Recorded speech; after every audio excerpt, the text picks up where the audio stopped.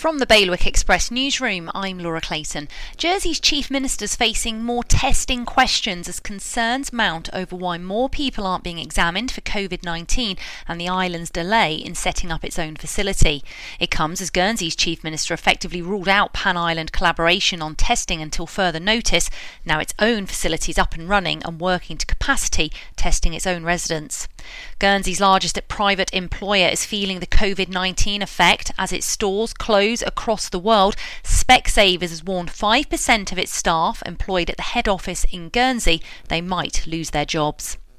A Jersey Vets has donated medical supplies to the island's hospital. New Era has given hundreds of sterile gowns and medical masks after reportedly being approached by health workers who didn't have enough to go around. And the States of Guernsey have joined TikTok. They've also started using Snapchat alongside Facebook, Instagram and Twitter to try and get younger people on board with the stay at home and wash your hand messages as the lockdown continues.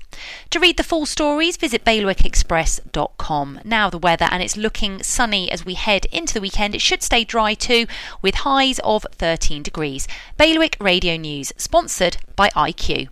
At IQ, you can now own a Mac from as little as £33 a month over 12 or 24 months interest-free. The choice is yours. So pop into IQ and they'll help find the right Mac for you with financing that's right on the money.